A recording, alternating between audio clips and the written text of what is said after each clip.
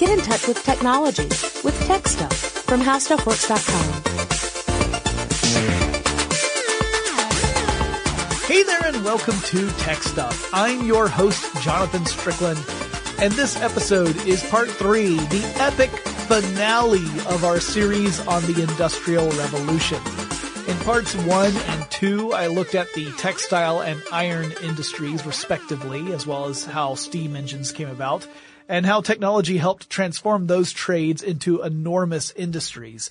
And in this episode, we'll cover everything from transportation to what it was like to be a member of the working class at that time, and how we started to see some new lines dividing different classes. It used to be that it was the nobles versus the peasants, with clergy in the middle. Really clergy off to the side on their own kind of ladder. But things changed in the Industrial Revolution. So during this period in Britain's history, which as you may remember is in the mid 18th to mid 19th century, so the mid 1700s to the mid 1800s, transportation was getting a major overhaul. Roads had been in really poor shape ever since the Romans had left Britain, and they were in need of repair and redesign. Shipping by boat was really popular, and many of Britain's rivers became important conduits for trade goods. Engineers would actually start to begin to design canals to connect various rivers together in order to speed up transportation.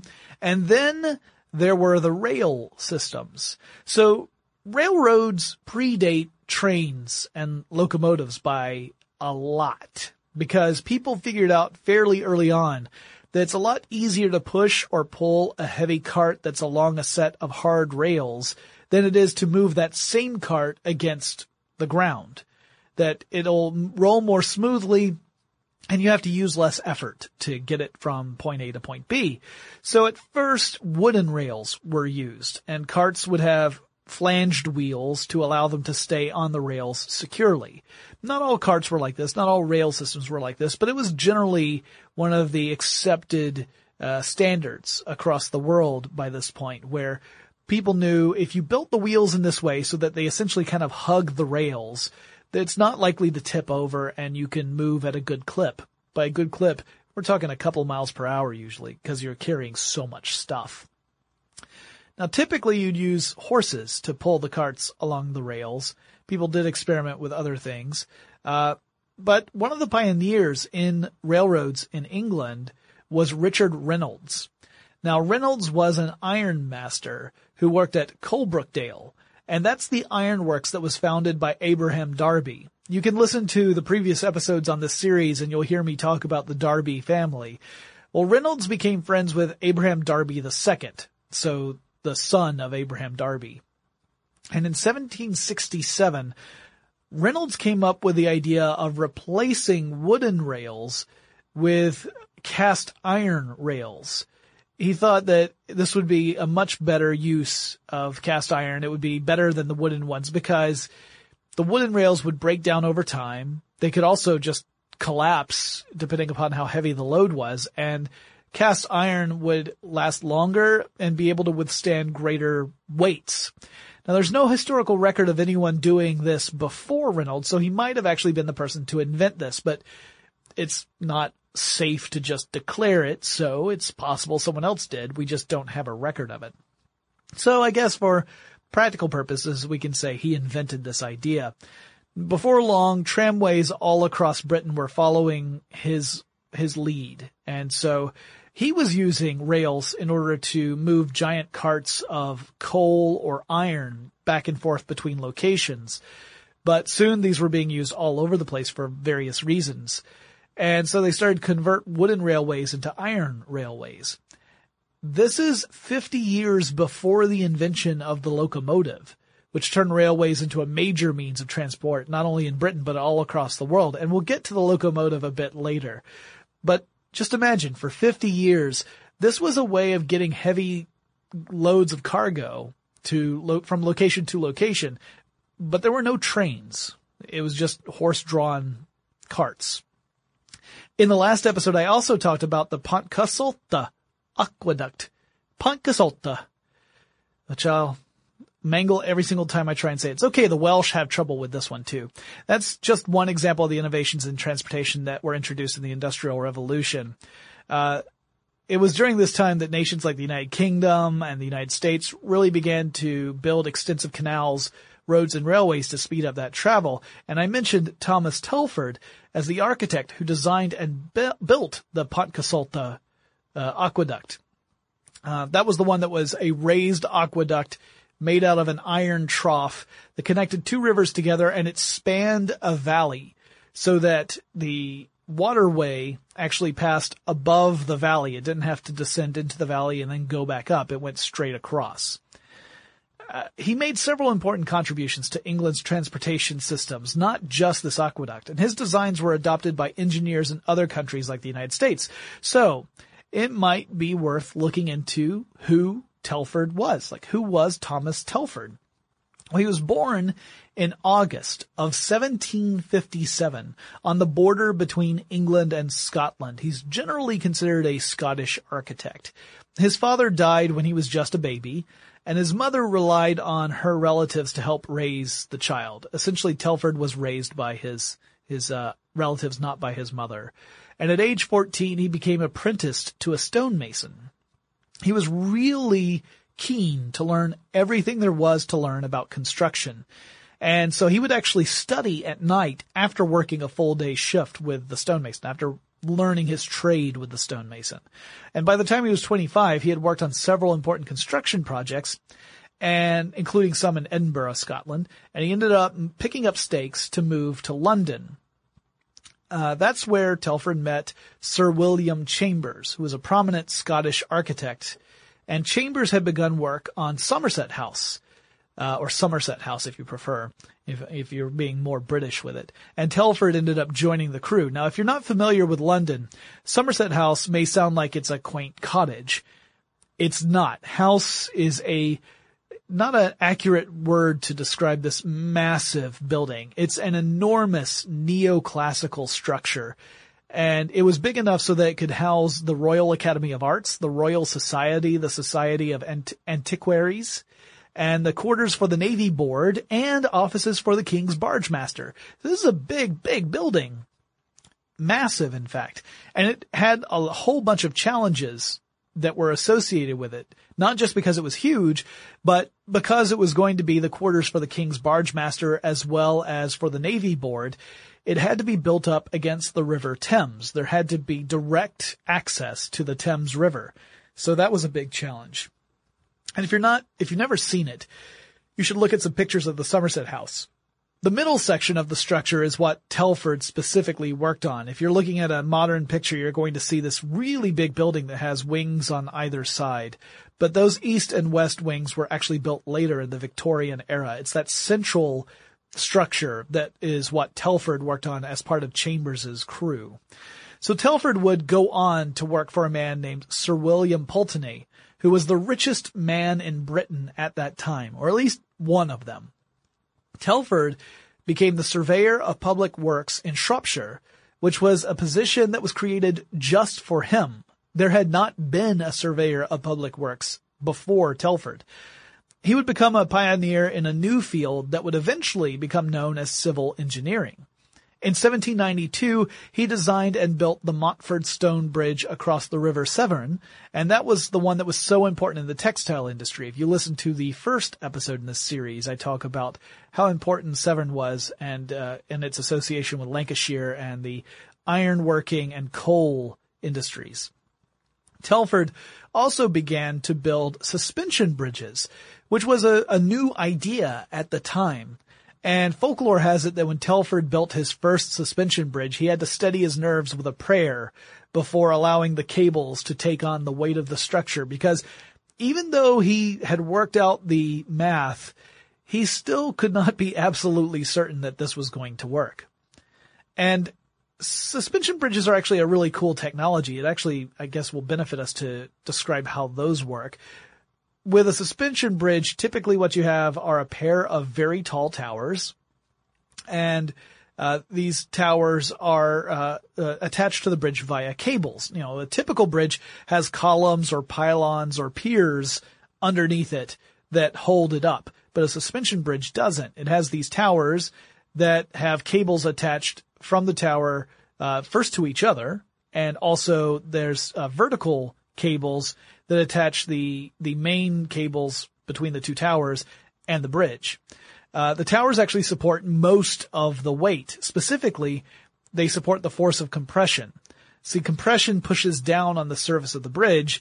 That compression is transferred to the cables or chains that are attached to the edges of the bridge, the frame of the bridge. And that gets transferred to the towers.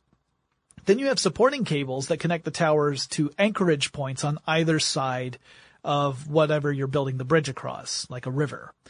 And these cables support the tension forces created by the bridge. So suspension bridges don't need any columns or pylons under them. That frees up a lot of the space beneath the bridge. But engineers like Telford, who were aware of how the bridges should work, were a little antsy about how things actually would work once everything was ready to go. And luckily for us, physics tends to obey the law. So the designs worked out in everyone's favor, but no one was entirely sure at the time. Now, Telford's next project was the aqueduct which must not be named because I'm tired of trying to pronounce Welsh words, which was a phenomenal success, and that came as a great surprise to numerous critics who were absolutely convinced it would fall apart as soon as water was flowing. And it didn't. It stayed together and ended up increasing the speed of transportation in that part of England. After the aqueduct, or, well, Wales, I should say, England and Wales, because it was connecting the two. But after that aqueduct, Telford became the head engineer of the Caledonian Canal in Scotland. That's a really big canal. It's 60 miles long. And the construction was a huge boon for Scotland at the time, because many people in Scotland had become homeless. And the reason they became homeless is pretty dastardly. It was in the wake of what has become known as the Highland clearances, which is a very polite way of describing what actually happened. So this was a period when aristocratic people, so clan leaders, nobles, decided it would make a great deal of sense to evict Scottish families from their ancestral homes in order to convert that land into sheep grazing territory, so converting it from farms into grazeland. And Highlanders were forced to leave their homes, and some of them had been in those homes for centuries, or the families had. I mean, only a few Highlanders are immortal, as the documentary series Highlander teaches us. It's a really dark time in Scottish history, and it really dealt severe damage to Gaelic culture as a result. What seems to have happened, the way it tends to be described, is that a lot of clan leaders, for various reasons, political reasons that were handed down from the crown, from royals, had decided that rather than be considered a clan leader, which came with a bunch of responsibilities, including if someone in your clan acted up, you were held responsible as leader, they started to call themselves landlords instead. And that was a slippery slope that led to these evictions. So Telford's Canal took 3 decades to construct, and it meant that he had to rely heavily on a lot of labor from this part of Scotland. So it gave a lot of people work. When they went home to harvest crops, he ended up hiring Irish workers, which caused some real problems in the area. Locals were upset at that, but Telford was already running over budget and behind time. And unfortunately for everybody, by the time the canal was finished, it was actually not terribly useful. And that's because it just took too long to make, and technology had changed while the canal was being built. It was built well, and it's considered to be a marvel of engineering, but shipbuilding had changed so dramatically by the time the canal was finished. Steamships had become the new standard, and steamships needed more space than what the canal could provide. The canal was actually too small to accommodate steamships, and so it wasn't as used as heavily as it had been planned. Now, Telford would go on to create super waterways, kind of like super highways. They were these interconnections that put various canals finally in contact with each other. So that made shipping much more efficient. And in 1820, he became the very first president of the Institution of Civil Engineers in Britain. So essentially kind of invented the discipline of civil engineering, or at least was instrumental in the invention of that discipline. Telford made another major contribution to England's transportation system as well. One of his most important improvements involved raising the foundation of a road in the center of the road to aid in draining water. So he was very good at building roads. He used these large flat stones as the foundation, and by raising that center, water would drain off it much more effectively. It wouldn't pool and destroy the road over time. And his work was so successful that it became the standard road design in England and beyond. One of Telford's contemporaries and rivals was a guy named Isambard Kingdom Brunel. And if that name sounds at all familiar, well, you might remember him when we did our episode on subways. He was very important in that episode. He was the son of a French engineer. The French engineer had actually fled to England during the French Revolution, so Brunel grew up in England, although he also studied in France post-revolution. Brunel worked on many important projects throughout his career, but he's probably best remembered for his tunnels and his underground systems.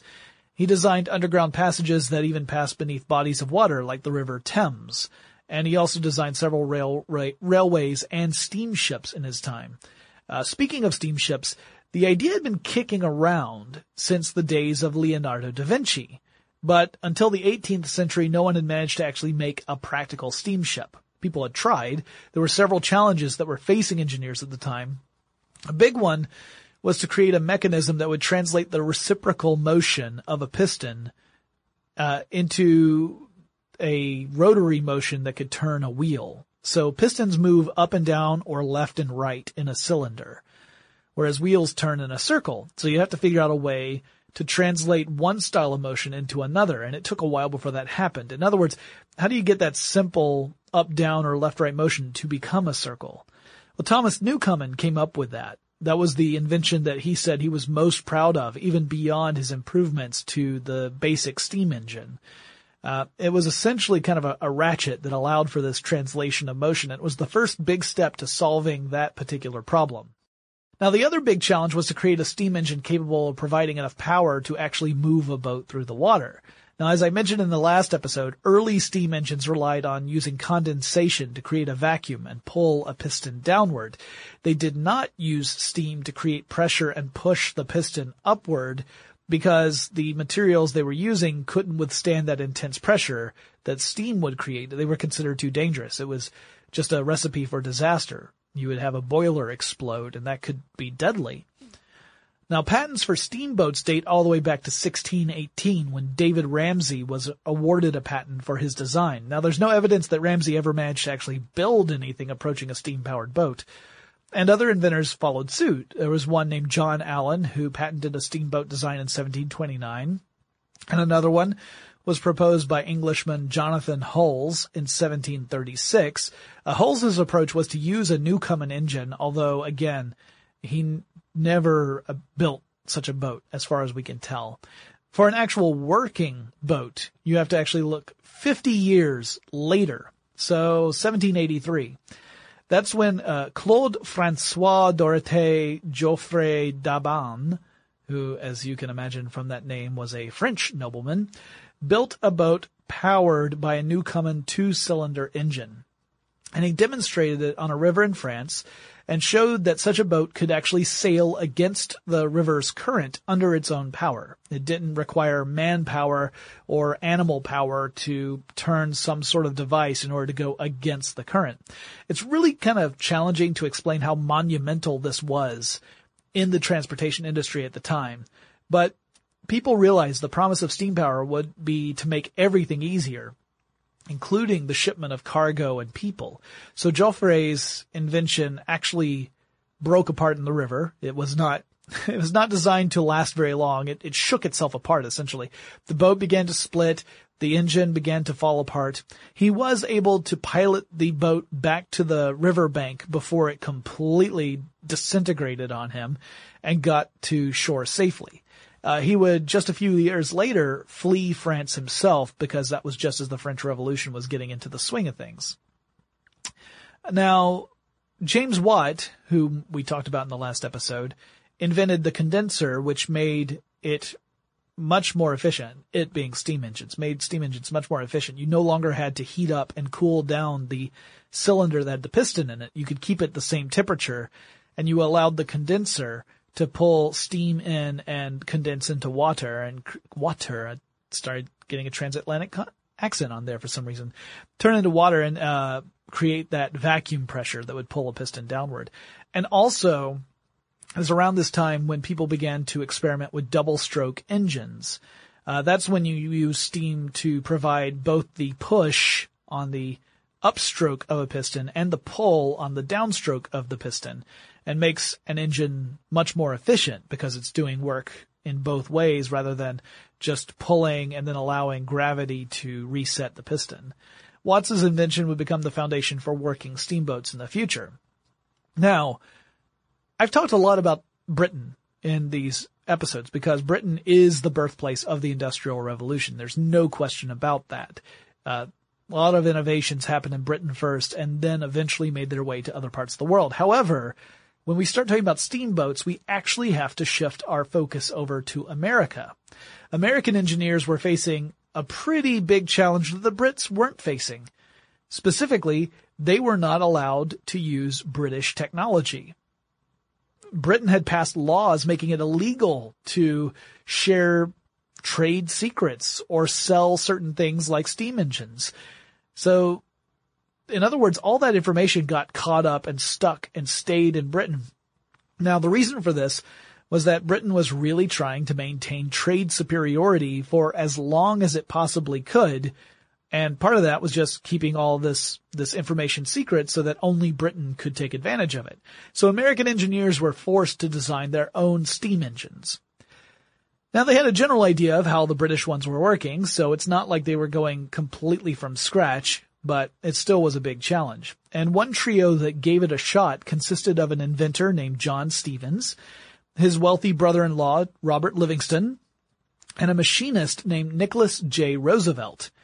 Their efforts were somewhat hampered by Livingston, who felt that since he was providing all the cash, he should have a major input into how the boat was actually constructed, despite the fact that he didn't have the expertise of the other two. But the other two had very little bargaining power because Livingston was the guy footing the bill. So despite protestations from Roosevelt and from Stevens, Livingston's design was what stuck, and the resulting boat barely moved in still water. In fact, on the first test, it didn't go anywhere. The second test, it moved very slowly in still water, something like 3 miles per hour, so it could not really fight against a current, and it also shook itself apart after a short while. By the way, don't think that Robert Livingston was a dummy. He was a smart guy. In fact, he was instrumental in American history. He's the guy who essentially brokered the Louisiana Purchase deal between France and America. So very important historically, just not necessarily the guy you want on your team when you're designing a steam engine. However, Livingston met another man who also shared an interest in steam power, and that man was Robert Fulton. He was an American who originally wanted to make his living as an artist. He painted a portrait of Benjamin Franklin and felt that he was on his way to becoming a great artist, but his career path was cut short after he had a disappointing meeting with another American artist who was living in London. Fulton actually took all of his money, traveled to London. He had a letter of introduction for this American artist, met with the American artist who was kind, but essentially said, no, I don't want you as a student. You don't have what it takes. But fortunately, Fulton met Livingston and they began to talk, and they realized they shared a lot of common interests, including engineering and specifically in steam engines. Fulton had become really obsessed with ships in general and steam engines in particular. And Fulton saw in Livingston a potential source of funding for his work, pretty much the same way that Stevens had seen Livingston earlier. So Fulton and Livingston entered into a partnership in which they would split the profits of their work 50-50. That was a sore spot for Livingston, who argued that his money was more valuable than Fulton's work, but Fulton was able to argue him down to the point where they agreed they were going to take a half share each. So Fulton designed a steam-powered, flat-bottomed paddle boat. His original model actually used something similar to a bicycle chain to power the paddles, but he would eventually abandon that for more of a ratchet approach like the Newcomen engine version would use. So the paddle boat itself wasn't a new idea. That had actually been around for centuries, although, of course, it had been powered by either animals or people, not by steam. But Fulton's mechanisms to provide power gave it the new twist, and they filed a patent for the design back in 1802. Fulton launched a steamboat named Clermont, C-L-E-R-M-O-N-T, in New York in 1807. Now, that would provide passage for travelers between New York City and Albany. So it made a trip to Albany and then made a trip back from Albany to New York City safely, and it proved that steam power could be used to transport people and cargo. So before long, shipbuilders began to rely heavily on steam power, even for transatlantic passages. Now, I should add that the steamships traveling the ocean, those were not the same design as the flat-bottom boats that were meant to float on rivers here in America. The first ship to provide regular transatlantic service didn't come from America at all. It, of course, came from Britain. So while Britain did not pioneer the steamboat, they did pioneer the steamship. And that first ship was called the SS Great Western, which was built by none other than Isambard Kingdom Brunel in 1837. So no longer were ships reliant on the winds or on human-powered oars or any other mechanism. They could have a steam engine drive them from location to location, no matter what the weather was or which way the currents were going. And travel and shipping speeds increased dramatically, which drove up demand for trade. While steamboats were making waves in America, see what I did there with boats and waves? Back in Britain, engineers were experimenting with steam-powered engines designed to push or pull carts on tracks, which were the first locomotives. So there was an engineer named Richard Trevithick who built the first full-scale locomotive in 1804, steam-powered locomotive in 1804.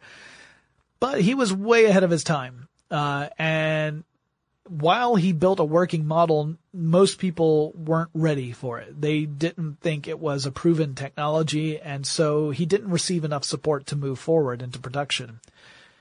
George Stephenson succeeded where Trevithick failed, building a successful steam engine in 1814, and that engine's name was Blücher, and it could pull 30 tons at a speed of 4 miles per hour. I'm told that the Brits actually pronounce it Blücher, which makes sense because it's spelled B-L-U with an umlaut, C-H-E-R. The correct pronunciation, if you're going with the German or Prussian, as it turns out, is more Blücher, but they were Blücher. So it was named after a Prussian general who was a war hero in the Napoleonic Wars. And in fact, the following year, in 1815, Blücher would lead an army in a very hasty march to a little battleground called Waterloo, which was the site of Napoleon's defeat. So Blücher ended up being a great name for a device meant to move a lot of weight at a relatively fast pace. Now, the locomotive became a dominant force in transportation within a couple of decades. America's first locomotive was a British machine called the Stourbridge Lion, and it wasn't a huge success because the weight of the machine was so great that the American rails split underneath it. They had to re-engineer that. American engineer Peter Cooper built the first steam locomotive in America that was American-made, and that one was called the Tom Thumb, and it moved at a blistering 18 miles per hour, which was pretty fast at the time, and carried 36 passengers on its first run in 1830. So by the middle of the 19th century, transportation had completely transformed. In less than a century, road systems were redesigned, steamships were traveling across rivers and oceans, and locomotives could do the work of dozens of teams of horses. Steam engines continued to also power the growing industries like textile and ironworking industries. They were actually powering the machinery in those factories. So all of this industry ended up having a big requirement. They needed people to do a lot of this work. So let's talk a little bit about what it was like being a member of this working class that formed as a result of the Industrial Revolution and these innovations. So keep in mind, all of this stuff made production cheaper and easier, and transportation cheaper and easier. So it meant that the price of goods was dropping. It meant that trade was exploding. It also meant that banks were being created in order to handle the monetary weight of what was going on. You had the British Empire growing as a result through both conquest and trade. So big time of change. It also meant that you had to have a lot of bodies in these factories to actually make the stuff work. And other things like conflicts throughout the world were creating more requirements for clothing, for weapons, for fuel, for all that sort of stuff. So there was a high demand. It was an exciting time. So let's talk about working. Perhaps the biggest revolution of them all really came down to how work was done. Before the Industrial Revolution, let's say you're a cloth merchant. You're someone who sells cloth. That process is not very straightforward. First, you would have to purchase raw wool from shepherds. Then you would take it to spinners, and you would hire spinners to spin the raw wool into yarn. You would then take that yarn to weavers and pay the weavers to weave that yarn into cloth, and then you would have to sell the cloth to customers. And that means each time, your selling price of the cloth has to be great enough to cover all the expenses leading up to creating that cloth. That's why it was pretty expensive at the time. It wasn't until the Industrial Revolution where this was streamlined and the cost for production went way down that suddenly these finished goods could be of a much better price. Some people actually called this earlier version of the way things were done a putting out process. You had to put out everything onto a different group of people in order to get something finished. Some people called it the domestic system, and some people referred to this sort of stuff as a cottage industry, meaning that people were actually working out of their own homes. It was a multi-step process that employed lots of people to make a relatively small amount of product. But the Industrial Revolution changed all that. Now it was possible to produce huge amounts of product, like textiles. But you also needed a much larger group of people in order to actually run all the equipment. So while you could have one spinner run a machine that could spin multiple spools of yarn simultaneously, whereas before you would have to do it one at a time, you could do that, but it still meant that in order to meet the major demand, you actually had a lot more people in place. Now, some merchants began building larger structures to house workers during work hours. So in other words, you are no longer relying on people working out of their houses. They would actually travel to a work location and work there for a shift, which makes sense because most of these factories were located next to rivers or other structures, other natural boundaries that gave them some sort of advantage, either in the production or the shipping or both of the material. So this was the factory. Originally, the word factory referred to the office of a manager of an estate. So an estate manager's office was the factory. But by the 1600s, the word had limited use to refer to a place where manufacturing happened. And the real rise of the factory was truly the 19th century, the 1800s. The need for workers created opportunities for people who otherwise would have just remained farmers, or they would have had very little employment at all. So this drove a migration from farmlands to cities. People were moving to where work was.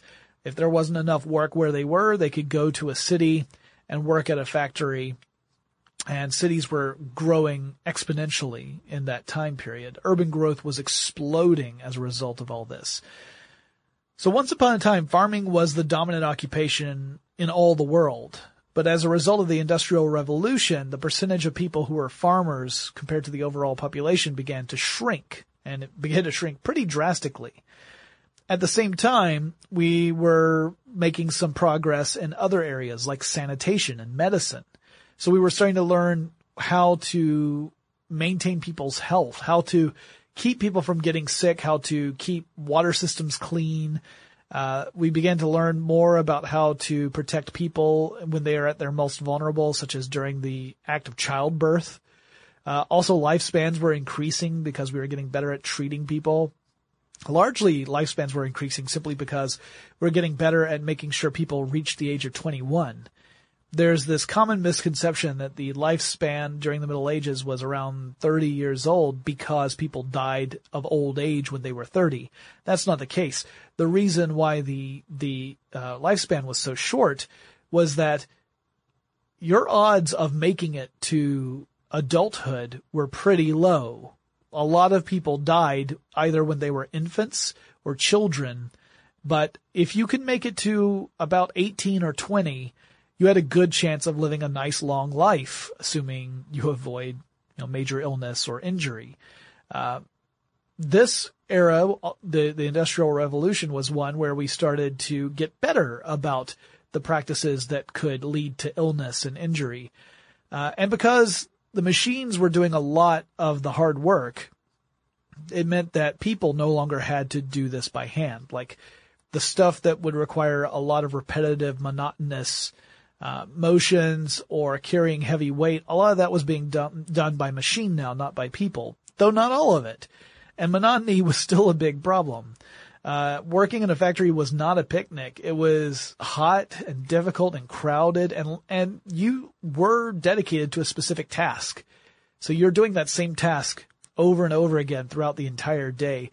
Women, men, and children all worked in factories during the Industrial Revolution. Entire families would.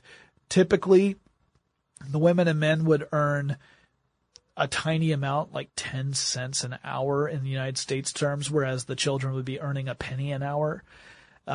It was not a way to get rich. It was, and typically an entire family would be working often in the same factory because they couldn't afford to have a single person work and someone else looking after the home. That they wouldn't make enough money. Wages were really low, pretty much as low as business owners could get away with in order to continue to maximize profits. And a work week was 6 days long, and a shift could last between 12 and 14 hours in a day. Meanwhile, that explosion in urban growth did not mean suddenly all these luxurious accommodations were appearing everywhere. And in a lot of cities, we were seeing cheap, flimsy housing being hastily constructed to take advantage of all the incoming populations of workers. And landlords were a lot like factory owners. They were trying to maximize their profits. They would cram as many tenants as they could into a building in order to get as many renters as possible. So it was a fairly grim situation. Now, you might think that in that situation, the workers would have some significant power because there were a lot of them. There were way more workers than there were factory owners. So you'd think, well, they could just band together and demand better conditions. And the factory owners would ultimately have to bow to them if they were actually able to unionize. Well, the ruling powers in England didn't like that idea so much. England traditionally had a lot of reluctance to allow lower classes to have any kind of power or say in how things were going. So why change things now? They actually discouraged people from organizing into a labor force that could fight for the rights of employees by passing laws. Britain's Parliament passed the Combination Acts of 1799 and 1800, and it actually made it illegal for workers to unionize. If you tried to unionize workers, if you were an employee and you were trying to convince others to band with you so that you could leverage your work against the factory owners and demand better conditions, you could be sentenced to either 3 months in prison or 2 months of hard labor. So it's pretty grim. And those acts remained law until 1824. So a quarter of a century, essentially, this was the law of the land. In 1824, they were finally overthrown, and perhaps predictably, immediately after they were overthrown, there were a series of worker strikes throughout all of Britain. And in fact, the following year, in 1825, Parliament attempted to reinstate the acts, but that movement failed, and they never were reinstated. Meanwhile, so you've got the working class, this very poor new class of people in Britain. They hadn't existed before. Before they would have been farmers or perhaps small skilled workers of some sort, like they might be a blacksmith or a weaver, but now they are factory workers, the working class. You had another new class as well. That would be the industrial capitalists. And these were the people who had the money to start up the businesses. They were the ones who were funding the building of a factory, the operation of an industry. And they would use the profits from that industry to improve that business, including the funding of canals and bridges and roads throughout all of Britain. So their work would benefit other people, but they were largely doing it to benefit their own business, to maximize profits even more. And some of these people came from humble origins. They weren't all very highly educated people. Some of them came from families that were very similar to the families working in the factories. But because of their wealth, they wielded as much or more power as the traditional noble houses in England at that time. Remember, this is a time when the noble houses, the House of Lords had largely lost a lot of its power, and nobility was now looked upon with something of disdain, because a lot of the noble houses no longer had any money. They had titles and they had estates, but they didn't necessarily have wealth. Whereas you had this new class of industrial capitalists who might not have any title to their name, but were fabulously wealthy. So it was a very different time in Britain's history. Now this whole change with the working class and the industrial capitalists, that didn't go on without any resistance. In fact, weavers would lead the way. They protested the change from the cottage industry to factory production. Early on, you get stories about weavers who were upset at factories. They felt, one, the factory was going to put them out of business, and two, that factories were going to produce work that was inferior to what a traditional weaver would make. So there was a bit of pride and a bit of self-preservation in this. They would protest this change by breaking looms. This was an era in which the term sabotage came to prominence. So there's a most likely apocryphal story that some weavers threw their shoes into a loom, essentially, a giant water-powered loom, in order to destroy it. So they're gumming up the works with their shoes, and shoes in French is sabot.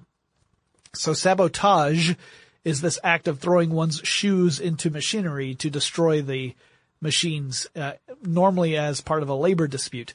But most etymologists agree that that particular story is likely just a folktale. So don't write to me and say, hey, you said sabotage comes from throwing shoes into machines, and it says here that's not true. I agree. It's just that the most widely used explanation comes from the most likely untrue story that shoes have everything to do with sabotage. But there's another word that also came up during this era that also gets misused a lot, and that is the word Luddite. Now today we usually interpret Luddite as someone who opposes or doesn't adopt technological advances. So a person refusing to get a cell phone could be called a Luddite by somebody. Like, oh, you're such a Luddite, you won't even get a cell phone.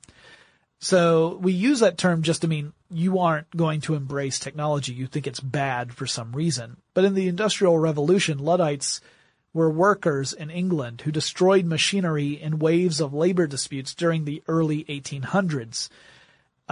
They were doing so against the law, obviously. And Parliament got very nervous about this. England had already been through a civil war a couple of centuries earlier, and Parliament was not eager to have that happen again. So it began to assign soldiers to defend factories. Thousands of soldiers were deployed throughout Britain to guard factories against mobs of the working class. And the Luddites ended up taking their name from a man named Ned Ludd, who inspired and led them to cause mischief throughout all of England. This guy, I almost went Christopher Walken here. This guy went all over England. He would show up in all sorts of villages everywhere to lead people in opposition to factory owners. And the British authorities were having a heck of a time tracking this guy down. It seemed like every time they were responding to one crisis, he would pop up somewhere else in England. almost magically. And the reason for this is because Ned Ludd was not a real person. He was a story. He was an idea concocted by the Luddites themselves, kind of as a symbol of their movement.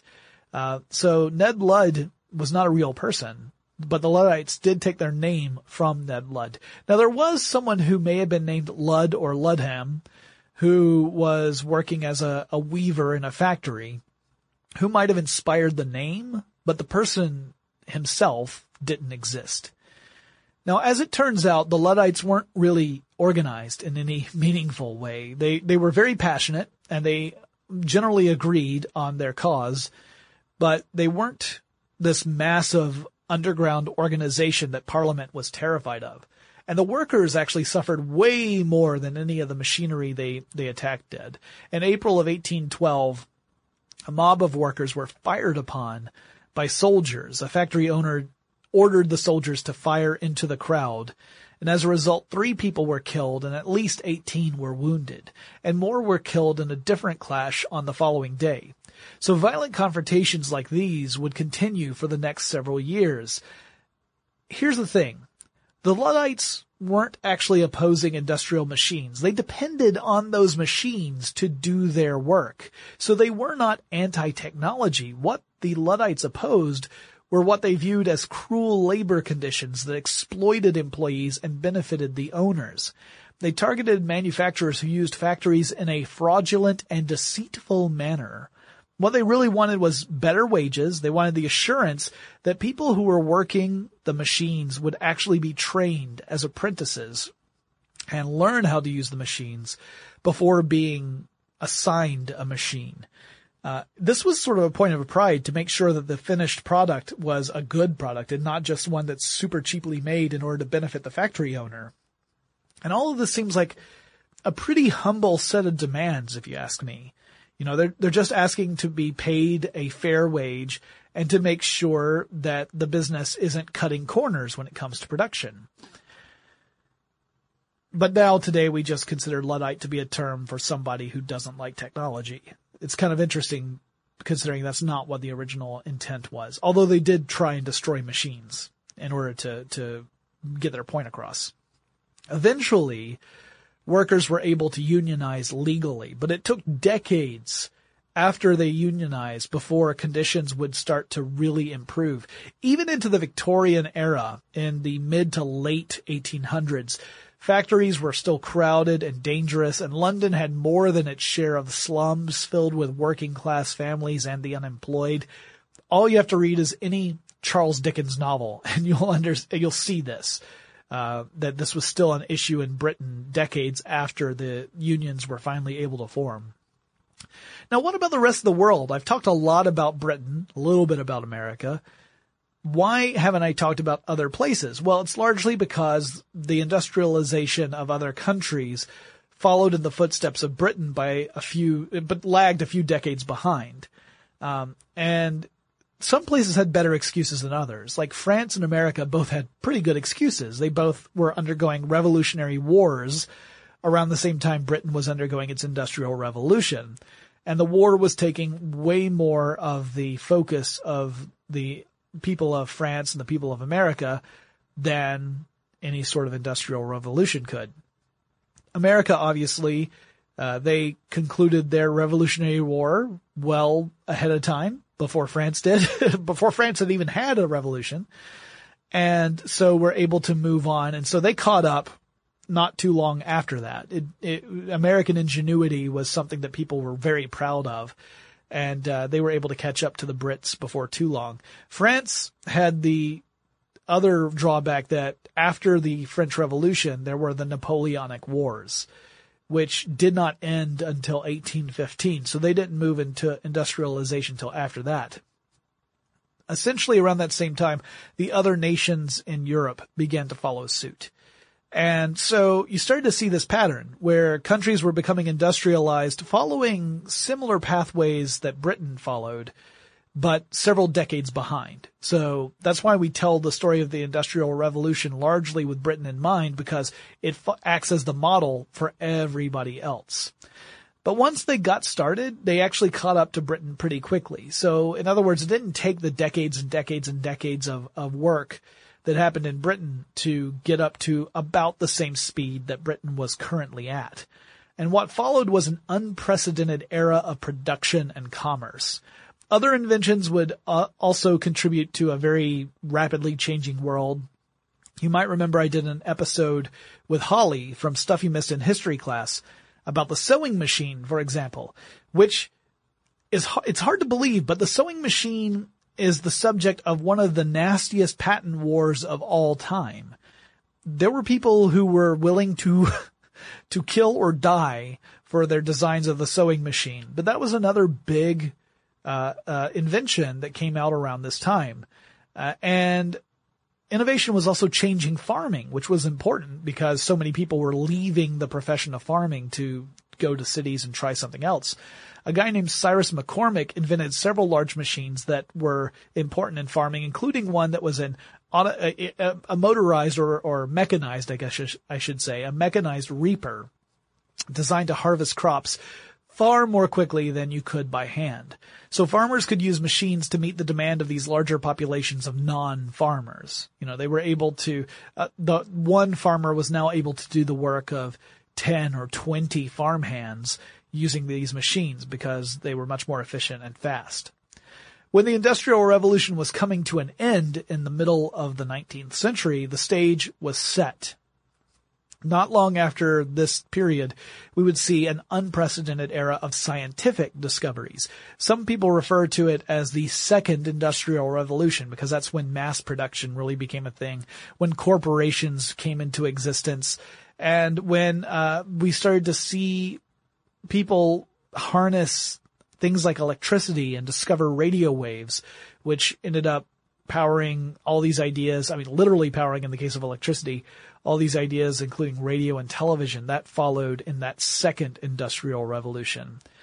And it also allowed for the age of discovery, where we had scientists all over the world starting to break new ground in our understanding of the universe, including in really weird areas like quantum physics.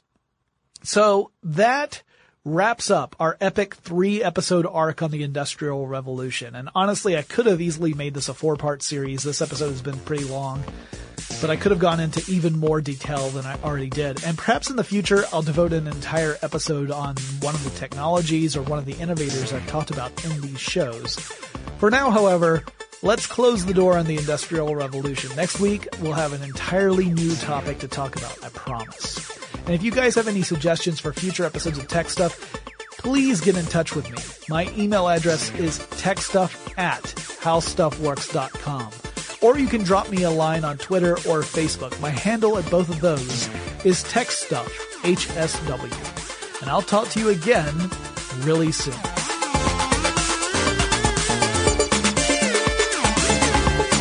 For more on this and thousands of other topics, visit howstuffworks.com.